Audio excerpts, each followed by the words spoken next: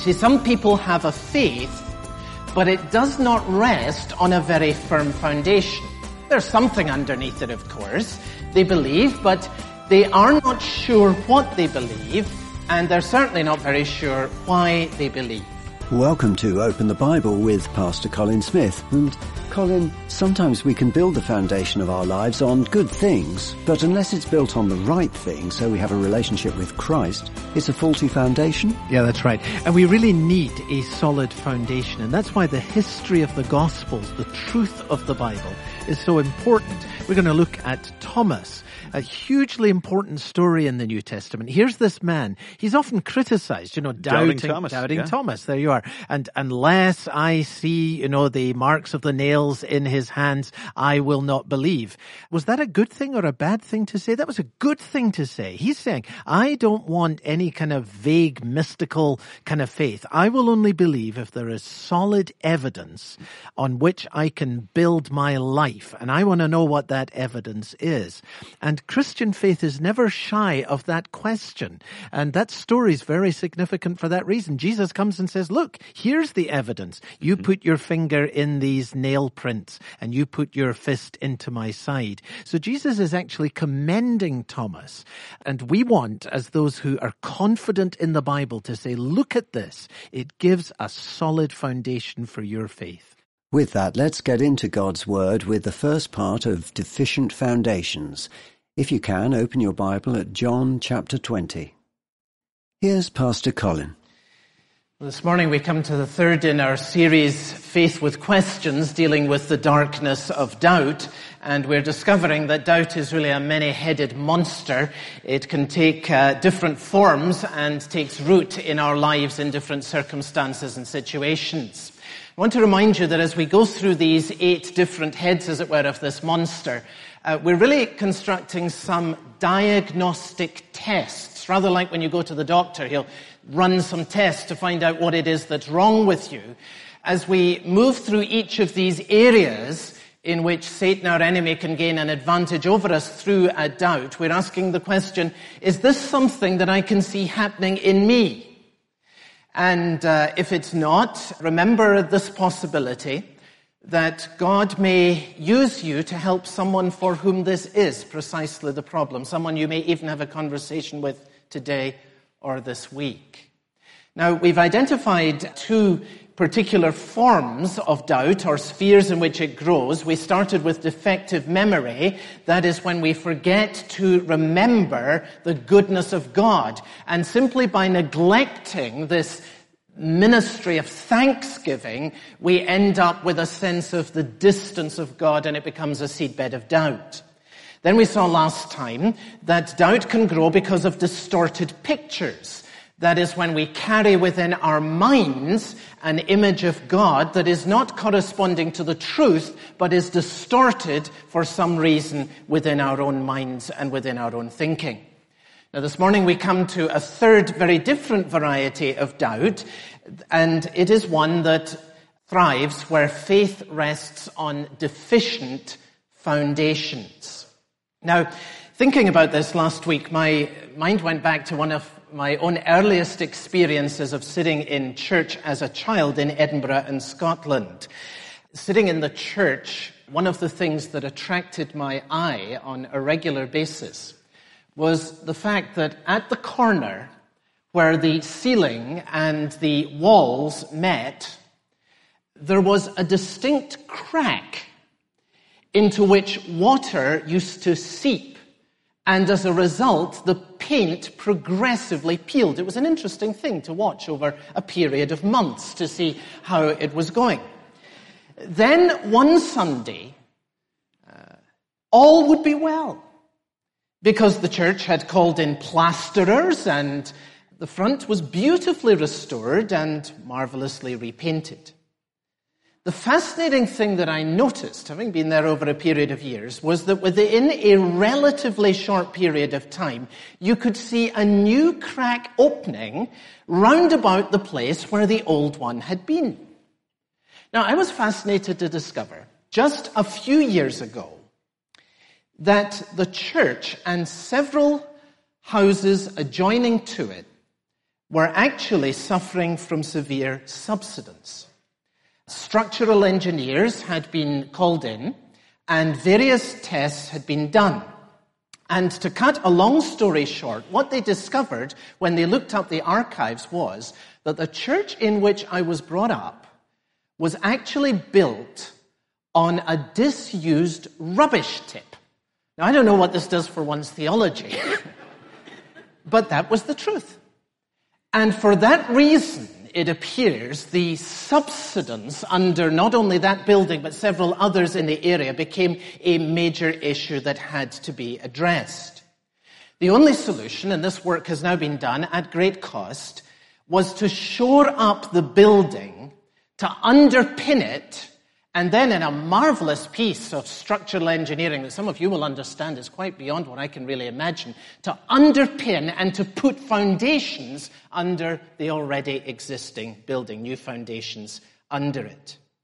Now, that's a good picture to hold in your mind for today. You see, some people have a faith, but it does not rest on a very firm foundation. There's something underneath it, of course. They believe, but they are not sure what they believe, and they're certainly not very sure why they believe. If we're to think about the symptoms of this particular condition, it won't surprise you that when there is a weak foundation, there will often be instability. So that a person may move very quickly from being enthusiastically involved in some area of ministry to feeling that they are quite at a distance from any living experience of faith at all. There will also often be little evidence of the joy and freedom that normally characterize the life of a Christian. Now, I want to begin by giving 6 examples this morning of shaky foundations. Because it seems to me that there may be some among us who suffer from precisely this difficulty, and if we can understand it, we may be helped in the process of underpinning our faith with a fresh foundation that is going to hold us up throughout a lifetime. So let me outline for you 6 examples of a shaky or a deficient foundation. The first of these is very simply the church. Now, some of us have been brought up with the teaching that whatever the church teaches, that we should believe. And that the reason for believing is simply that it is the teaching of the church. Now, in that kind of authoritarian structure, of course, there is very little room for honest questions. And the result for some people can be that they sign off on a party line, but then find it very difficult to make their faith personal.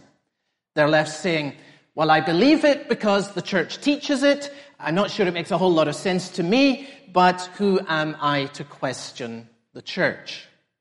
I want to suggest that even as I describe that, it should be very evident to us that that is a deficient foundation for your life of faith and your walk with God. Secondly, a faith that rests upon a pastor. That is also a deficient foundation, the influence of a trusted leader. And we may thank God for the influence of many leaders within our lives. And it may be that there was a pastor or a leader who had great influence in the shaping and the forming of your faith. You looked up to this person, admired them. You even wanted to be like them. They were a role model for you.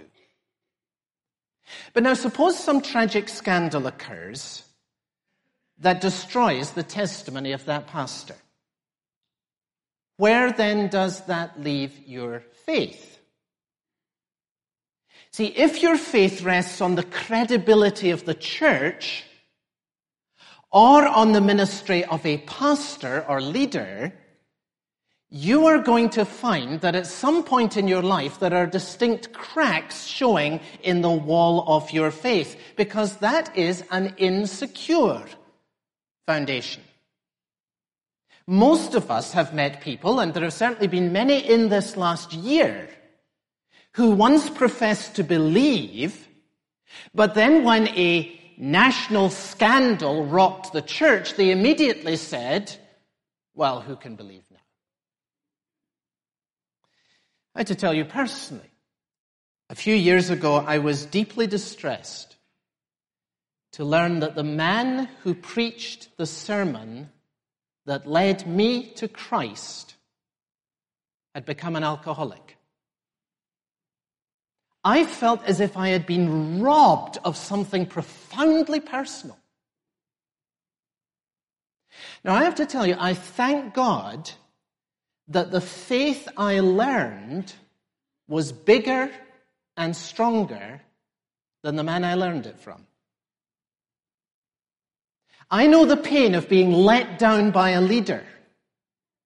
But I have to say to you that if your faith rests on a leader, you have a deficient foundation, and you need to address it now, otherwise the cracks are going to appear at some point in the future. Thirdly, family. Another form of shaky foundation is when your faith simply rests on adopting what your family believes. Perhaps your parents were strong Christians. They drummed Christian teaching into you. You accepted what they said. You honored and you respected them. But then at some point, perhaps in early adulthood, it occurs to you that you have never really thought about this deeply for yourself. You've always believed, but you're not really very sure why. Another example that's similar is in the area of friends. For some, the dominant influence in your coming to faith was not so much the church or a pastor or family, but your friends were the key influence in bringing you to faith. You became part of a group, and that's a good thing. And the group believed. And you identified both with the group and also with the group's beliefs. Then, one day, you go off to a secular university. And you find that you're in an entirely different group. And none of them believe. You begin to wonder then if your faith was anything more than a kind of social convention, a conforming to your previous group of friends. Now you see, you cannot have a second-hand relationship with God deriving from your parents, from your pastor, from your church, or from your friends. God seeks a relationship with you personally. And he may use the church, the pastor, the family, the friends as a means of reaching out to you. But if your faith depends on them, then you are resting on a deficient foundation, and sooner or later the cracks will appear. You cannot believe simply because someone else says so. You're listening to Open the Bible with Pastor Colin Smith, with a message called Deficient Foundations, part of a series called Faith with Questions. Open the Book is supported by our listeners. If you are able to give a gift to be part of this work of £5 or more per month, we would like to send you Pastor Colin's book, 6 Hours That Changed the World. To make a donation online, go to openthebible.org.uk, where you can also hear any of Pastor Colin's messages this month. You can stream them online or download a free MP3. Now here's Pastor Colin continuing with Deficient Foundations. Here's the fifth deficient foundation: feelings. Now, our culture places a tremendous emphasis on feelings. Have you noticed that most marketing, if you watch the adverts, are addressed to feelings, not thinking? Whether it be a new drink, or a new soap, or a new car, or a new insurance policy, the pitch is normally about how this will make you feel.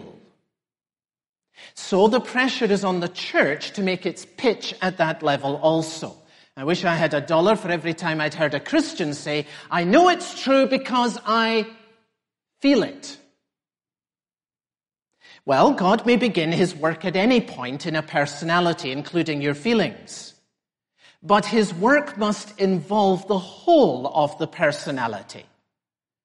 And the problem with resting your faith on your feelings is that there will be times when you face great darkness and when you are faced with the challenge of taking up the cross that may be at times very painful. And at that point, the feelings will fade. And if there are no core convictions that form the bedrock of your faith, then you'll be lost in what I like to call a Barry Manilow kind of faith.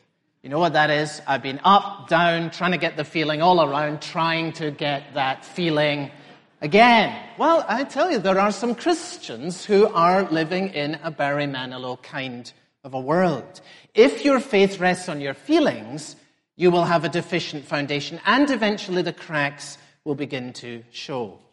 Now, many times, I have heard the comment that there are approximately 18 inches between your head and your heart. And a person will usually go on to say, I had all this knowledge in my head. The problem was that it never got down into my heart. Now, there are times when that is precisely the truth. And for many people, that has been a major issue. Knowledge exceeded experience. But I want to suggest, and I want you to think about this, that is somewhat unusual today. Christian universities report that incoming freshmen often have a great passion for Jesus, heart, a great passion for Jesus. But many of them are unable to pass a simple Bible knowledge test. See, the pendulum has swung.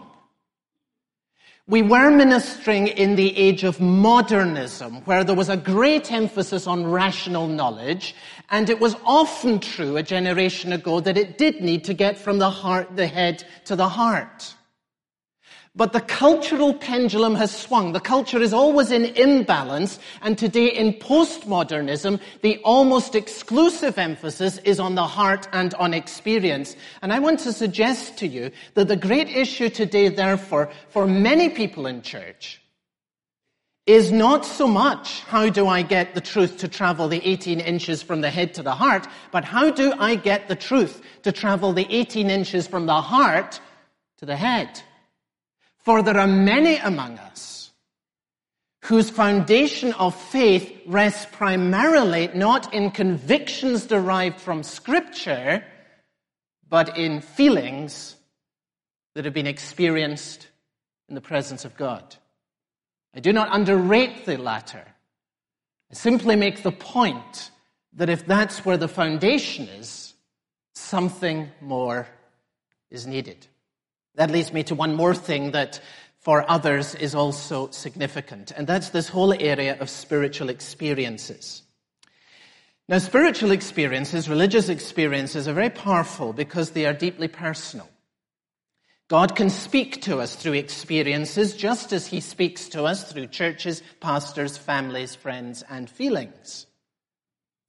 But if you build your faith on the foundation of experience, the cracks will soon begin to show. Now, there is a fascinating episode that you might like to reflect on later. It's not terribly well known, and that's from the book of Job and chapter 4. You don't need to turn to it now, but if you want to note it later, Job 4 and verse 12 is where you may want to look. The story there is about one of Job's friends. You remember his comforters who came and gave him various suggestions. One of them was a man by the name of Eliphaz.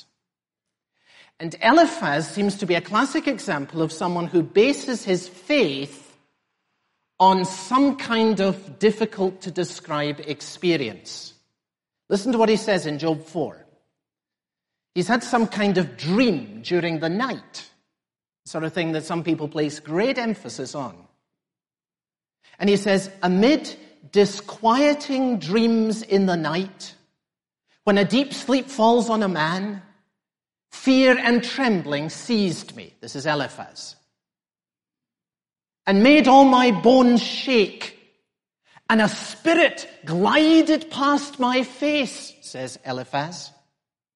And all the hair on my body stood out on end. Now you're going to want to read the rest of the passage when you go home. This is great stuff. The problem was, he ended up being utterly misguided.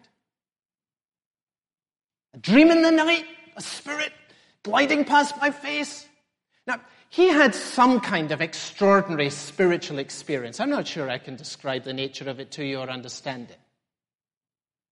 What I can tell you is that whatever happened to Eliphaz, he made it the foundation of his convictions and it misled him. Because at the end of the book of Job, you find God endorsing the faith of Job and saying in chapter 32 to Eliphaz, I'm angry with you and your friends because you have not spoken what is right about me. So be very careful about some kind of extraordinary spiritual experience becoming the basis of your faith. Now, this is raising an obvious question. If the foundation of faith cannot rest on church or pastor or family or friends or feeling or experiences, on what should it then rest? Where is the foundation on which I can build with confidence? Where is the foundation that will not give so that the cracks will not appear? Now, to answer that question, I want to draw your attention to the story of Thomas and invite you to open your Bibles at John in chapter 20. I guess that it was predictable that in any series on the subject of doubt, Thomas would have to make an appearance at some point.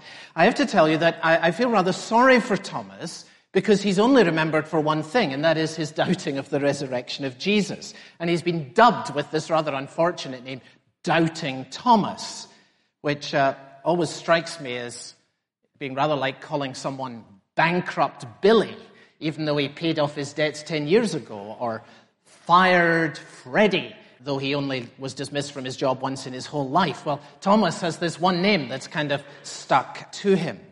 And I am convinced that Thomas has been given a bad press. And I want to suggest to you this morning that far from being a weak disciple, he is actually a model of Christian faith, and that is how the scriptures present him to us. See, Thomas understood that the heart cannot embrace what the mind will not believe. And Thomas, at his core, was determined that his faith should rest on solid evidence. And that is why I say that he is far from being a weak disciple. He is actually a model of faith for you and for me. Thomas as a model of the Christian faith. We're going to spend some time on our next broadcast looking at the way that would be, so I hope you'll be able to join us. If you miss any of our broadcasts, you can always catch up online at openthebible.org.uk. Open the Bible is supported by our listeners, and if you are able to give a gift of £5 or more, we would love to send you a copy of Pastor Colin's book, 6 Hours That Changed the World. Colin, what are you hoping that readers will get from this book? Oh, well, I think the first thing is to see at a deeper level just how much God really loves you. I mean, the Bible makes this very, very clear. God demonstrates his own love for us in this, that while we were still sinners, Christ died for us. And that's what this book is about. 6 Hours That Changed the World are the 6 hours that Jesus suffered hanging on the cross, and it explains what he accomplished there for us. And you know, here's the problem. There are many people who believe that Jesus died and rose, but they don't really feel that God loves them. And maybe you can relate to that. You know about the cross, you know that Jesus suffered and that he died, but it's not very obvious to you how this is love. I mean, how is this God really loving me? Well, I want you to see the love of Christ in the cross and to see that this love really is for you to be able to say, no one has ever loved me like this, and no one ever will love me like this. Jesus loves me, and in the cross, I see the full extent of God's love. Pastor Colin's book, 6 Hours That Changed the World, is our free gift to you if you're able to support the work of Open the Bible this month. For Pastor Colin and Open the Bible, I'm David Pick. We hope you'll be with us next time. This has been an Open the Bible listener-supported production. Is Doubting Thomas the Bible's weakling or a model of the Christian faith? Find out next time on Open the Bible.